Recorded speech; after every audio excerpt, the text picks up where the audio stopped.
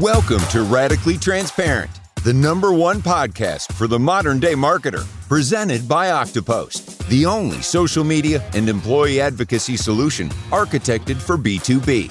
Each episode shines a light on the inner workings of B2B leadership, including what keeps successful CEOs, CMOs, and VPs up at night professionally. The conversations are real, raw, and authentic, all while revealing the unfiltered, not-so-known truths of today's most interesting marketers. Introducing your host, Jennifer Gutman. Hello, world. My next guest is a storyteller and connector of people.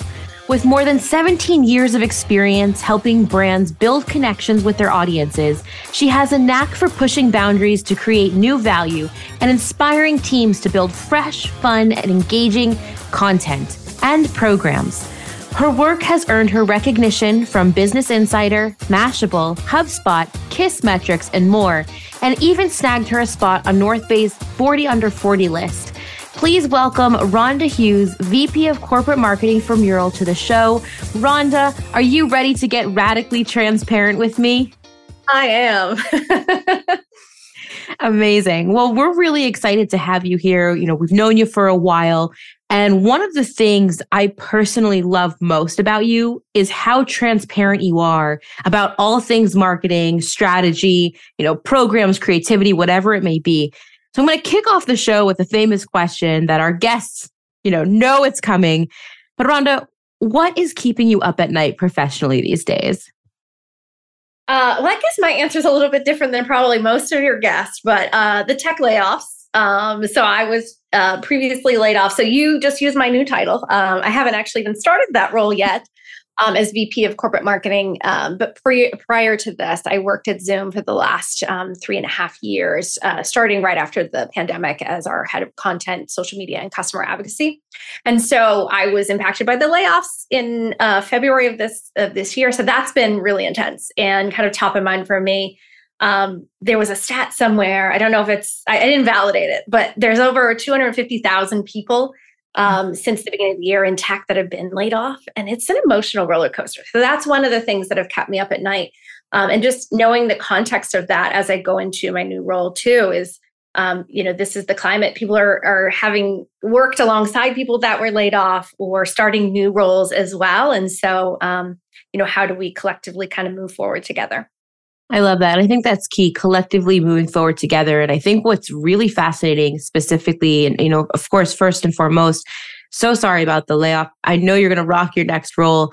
You're super talented. And I think what I love seeing across LinkedIn and across social channels and across our networks in the tech world is that regardless of what's happening in the tech community, it seems like our community, at least our B2B marketing community, is really tight and willing to help one another. And I love that. I haven't seen that before. So I think that there's been a lot of good to come from social. I know we'll get into social later on.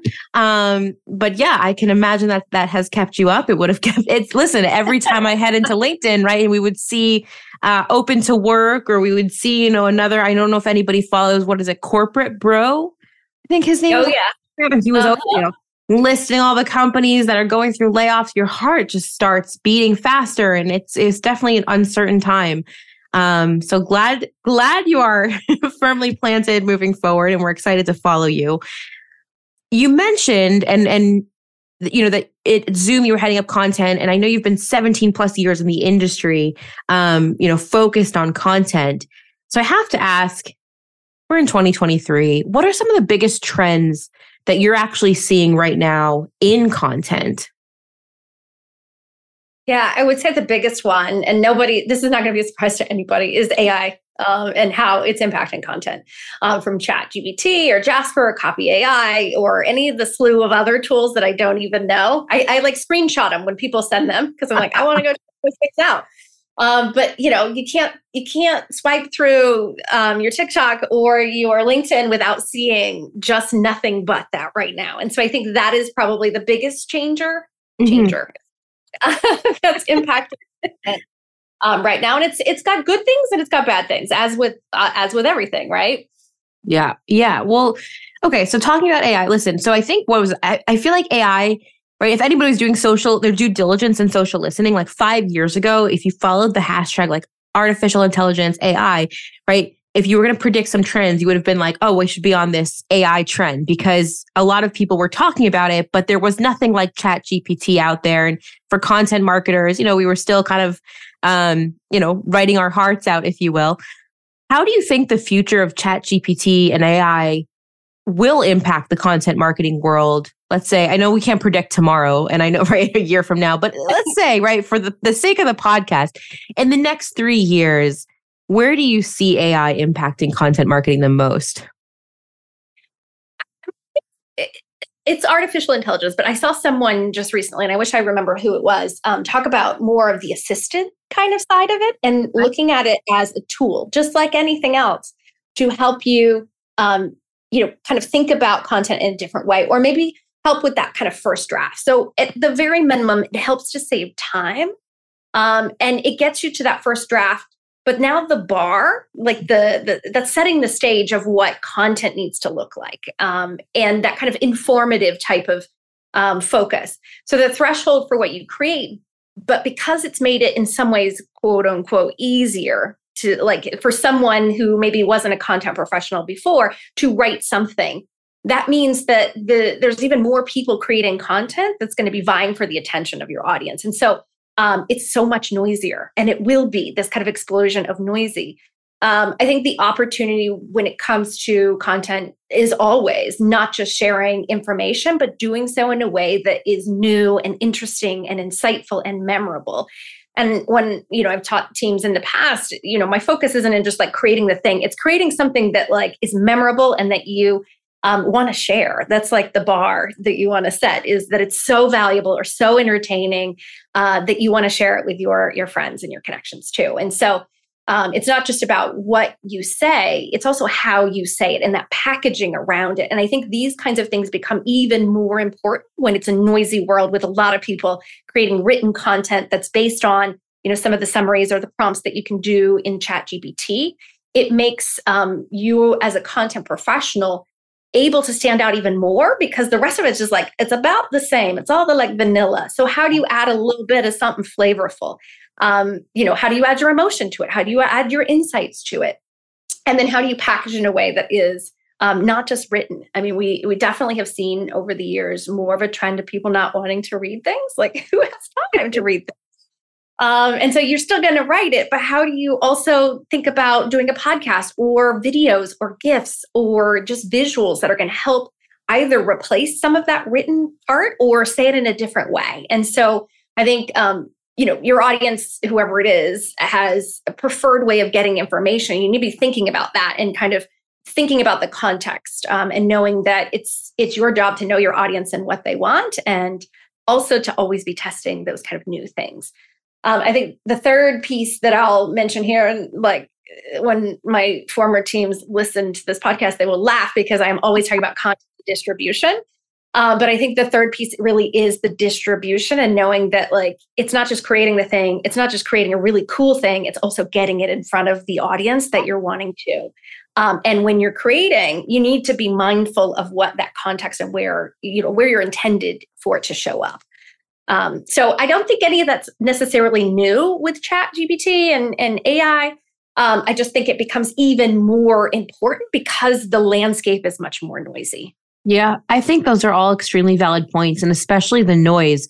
And when you start to focus, as you mentioned, on visual content, understanding what's going to, in our social world, stop the scroll, what's going to be, lasting and memorable. And it's not always easy to do. And I agree with you. I think AI in some ways, well, it's helped us as marketers get that groundwork, that first draft. If you're sitting there and you're staring at your screen and you have no idea, you have a writer's block and you go to ChatGPT, right? And it populates kind of those first starting points and you get going from there. But it also adds this layer of complexity where, okay, everybody's now doing that. So how are you going to stand out? And I think that, right, that leads me into kind of the next discussion where there's a good and a bad side to all technology, right? And so how, in your opinion, do you see marketing professionals navigating what I'm going to call the moral implications of the tools that we use? It's a good question. I mean, I think media literacy is one of these topics that I've always cared about, right? It's like there's so much more than just seeing a piece of content or engaging with it. It's knowing where it came from and what's shaping that opinion, and being able to, as an individual, like experience that content with that in mind, and know that, we all bring our biases and our background to what we create, and you need to know that. And so when I think about using AI to create content, I mean, I'm not an expert in AI or a chat GPT or any of the tools out there, but I do know that, there's some limitations, and that those things skew the information that you're getting. And if you're not looking at it critically, or if your audience isn't looking at it critically, that's a concern. And so when I think about it, okay, so for chat GPT, what is it? It has a limitation where it pulls info from September 2021. So that in itself just skews it. But then you're also thinking it doesn't always provide the sources of where it's pulling this information from. And so where normally if you were thinking about searching it in Google and then stitching this piece of information and this, then you've got that context of where it came from, so that you can start to think about, oh, well, that person is from this company, and the reason they're writing this in this way is because they want to sell more product, or whatever that motivation is. I don't know, it's probably not like a sample size. I don't know if I could say this, but I do think that what I've seen, people trust the chat GPT like robot much more than they would, and be less discerning, that less of a sense of like healthy distrust in the sources and the content. Oh, because it came from a robot. And so I don't know that's everybody, but I have had experiences where people are like, oh, I got this from here. And there's no question that that's the truth. And it's like, well, no, there are, you need to be able to think through those kind of components. And so I think that's where you'll start to see, I don't know, that's where my concern, I guess, when you go back to the like, what keeps you up at night, when I think about these sorts of things, not from just a marketer, because it's like, oh, it's going to help me do my job more quickly. It's like, what's the bigger implication around everybody using the same source of data and not knowing where it's coming from? That's scary. Yeah, I love that you said media literacy. I teach a course at Octopost around data analysis. And actually one of the first slides that I show, that like a skill, right, that's never going out of style for B2B marketers, I say literally is media literacy, right? Because if you think about it, I'd hate to be the Vine specialist today or the Google Plus specialist today, right? Because if you don't have that media literacy to be able to understand the trends or to be able to understand where things are being pulled from, you're going to be out of job really fast. So, and I agree, right? You got to do your due diligence in the research. You have to understand, you have to know what to believe, and where that data is coming from. So I'm going to shift now to social for a minute, because we've been talking a lot about AI, and I know that there's a lot of talk about, right, social media managers. We know the work of a social media manager is not easy. We often joke it's 24/8, right? You're just always on. How do you see AI perhaps being used in a social strategy? And do you think it's helpful, hurtful? I know we kind of touched on it above, but when it comes to social, where do you see it playing a role? I mean, I don't know if I'm just like a positive person. I always see the like positive. I try to be like aware of where the negatives are, but I do think it's just a tool. It's a tool that's going to help people do different elements of their role better. So the way that I would think about it is, one, it is a good social media person is aware of what's happening in the world and the conversations, and then how do they connect the dots between what they do, what their brand does, the brand adjacent, the product adjacent kind of things, and be relevant in that conversation. So you're seeing a ton of people talking about chat GPT or creating poems about their brand, or descriptions that they then leverage. So that was just like the of the moment normal thing that like social media folks have a knack for doing, because you need to be relevant to the conversation happening.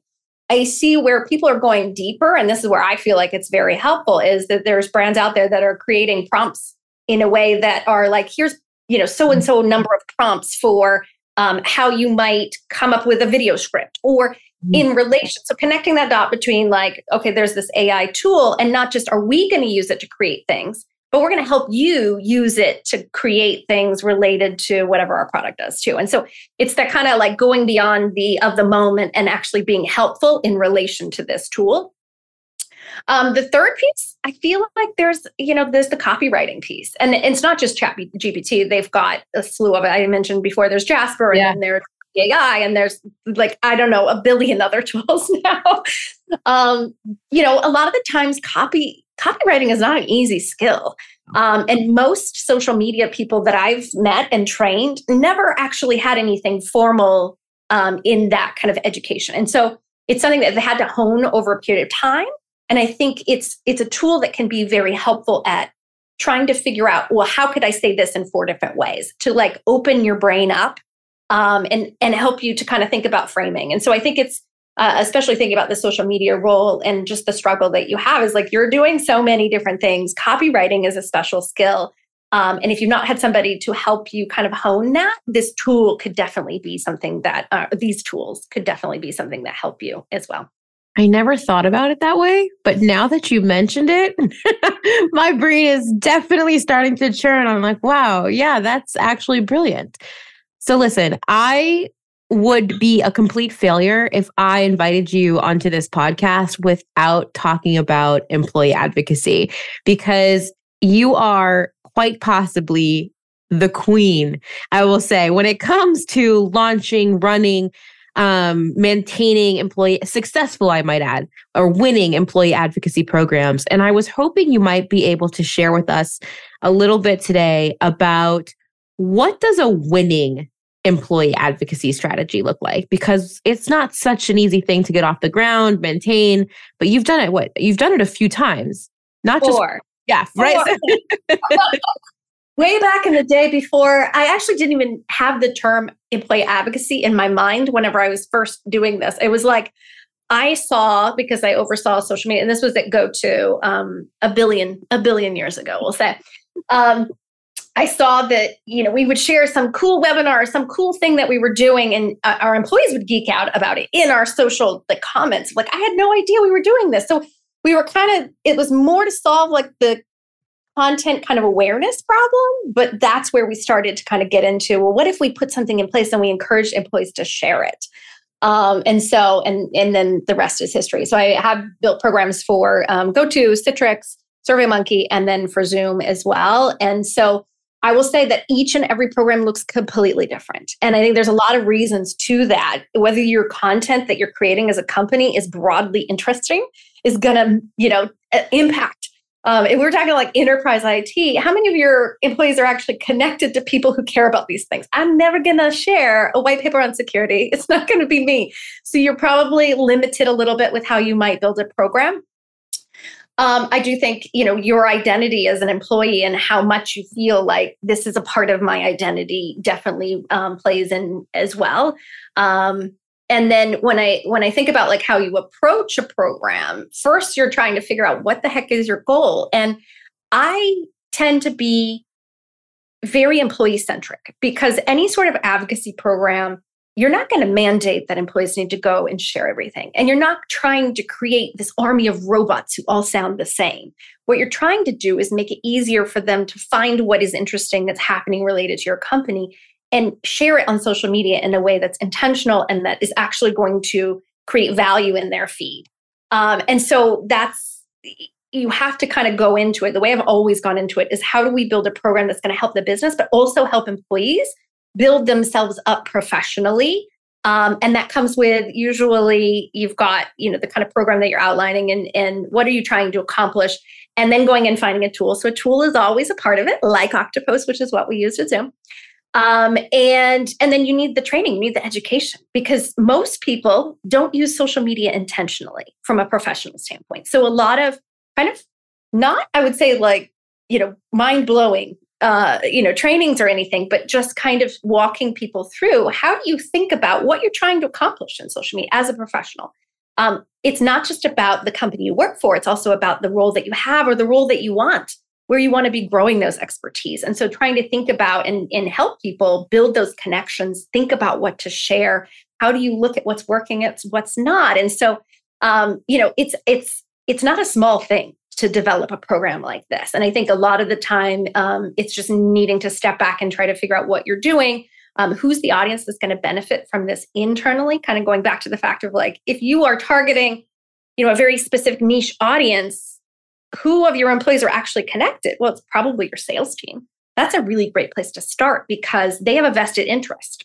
They're using LinkedIn oftentimes for prospecting or connecting with existing customers. And so they want to have a tool and a program in place. And it's really good from a professional standpoint, as like a social media professional or whoever you are within an organization, to start with a pilot and then be able to show success before you grow. And the best place to show success is within the sales team because, again, they have that kind of vested interest. Marketers also a really great audience for it. Recruiters are another really great audience. And then executives I've seen really be, broad employees as well. But like when you're thinking about making the case for something and wanting to show, early success, if you start with the sales kind of and customer facing teams and then go more broadly, that's been where I've seen a lot of success.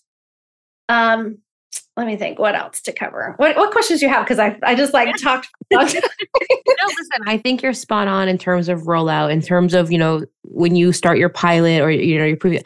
I guess the question that I have, especially as someone who's been doing this for a while, who's sitting in, an executive perspective, is what kind of results do you hope to see from the business side from a program like this? Like what should we as marketers be focused on when it comes to employee advocacy to go up, up the ladder and say, hey, we've got this great program.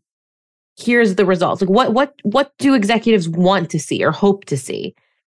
I think it depends on what kind of, what your goals are to outset. I'll talk about the ones, and I will say, this is not even sponsored, but I will say Octopost has the most incredible analytics of any tool I've seen, and not just an advocacy tool, but any social tool that I've seen. So little plug for you there. So the data does matter in helping to make the case for this kind of stuff.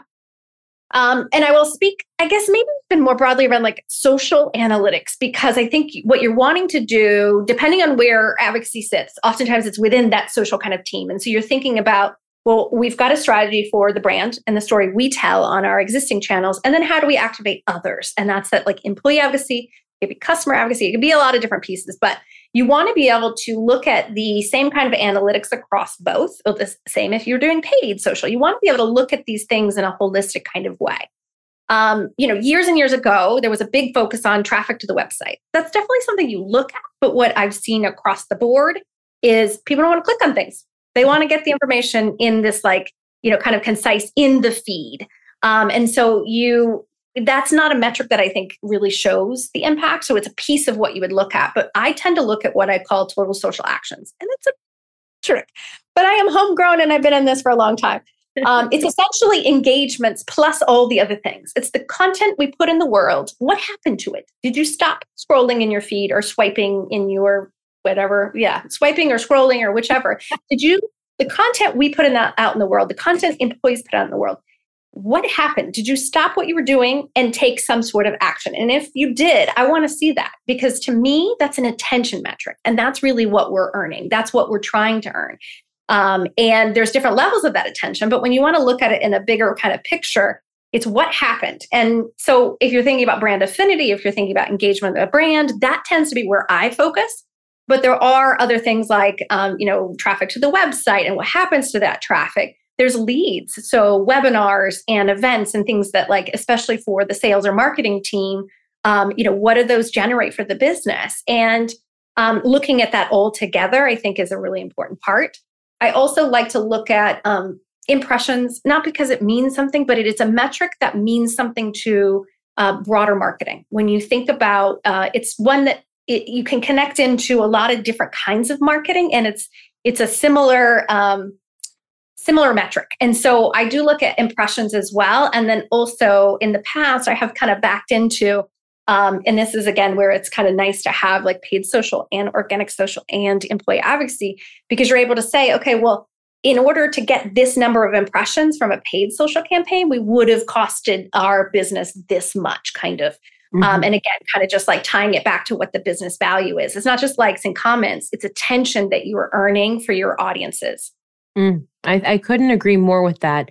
And I think it's interesting how, you called out something I think very important. I think so many social media professionals, they'll tend to focus on one or two metrics to tell the story.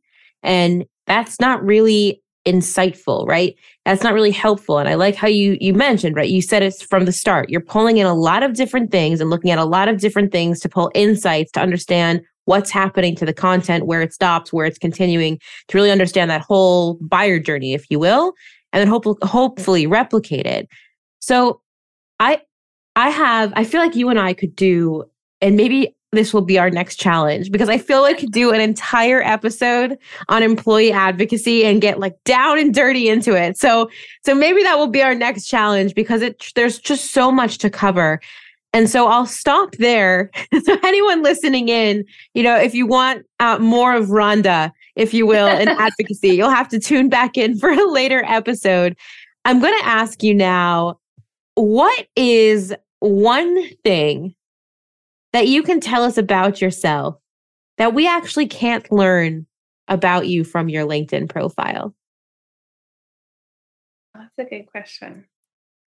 I'll go on the personal side of things, because I don't think that there's a separation, but on LinkedIn, you do tend to leave a separation. I'm like an amateur hobby collector. I really like learning new things or just trying new things, and being bad at them is okay. And so I have this tradition where every year for my birthday, I learn something new. And so I do glass blowing or climbing or quilt making or spoon whittling or like legit just random stuff across the world that I can find. And I don't know. There's something about trying something new every year that just kind of, brings me joy. And then I've made my husband get into it as well. So every year for our anniversary, you know how you have there's the traditional gift or whatever. I try to plan the cotton or the wood or this kind of. So I try to plan something kind of very loosely related to what it is. So I think it was right before COVID, we did archery. And the gift was steel. I don't know, but it was arrows are made of metal and we will go back. I don't know. And so I don't know.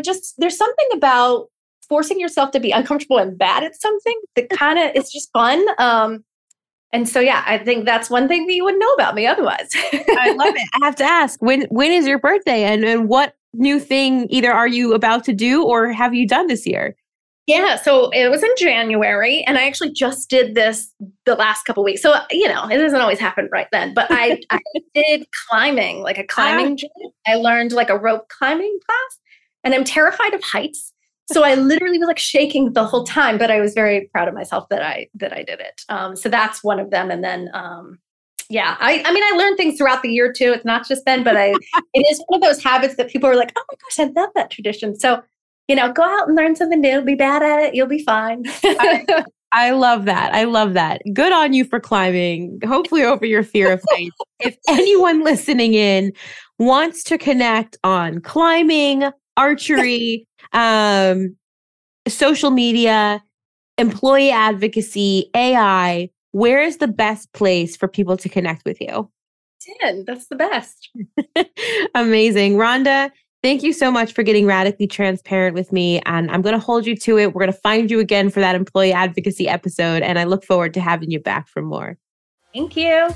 Thanks for tuning in to the Radically Transparent podcast, brought to you by Octopost, the only social media management and employee advocacy platform architected for B2B. I'm Jennifer Gutman, your host and director of social strategy here at Octopost. And if you love today's show, we'd love if you subscribe, rate, and give a raving review wherever you get your podcasts. For more discussion on B2B social media marketing, be sure to follow Octopost on LinkedIn. And of course, to gain access to all our free social media marketing and employee advocacy resources, head on over to our website, www.octopost.com. Until next time.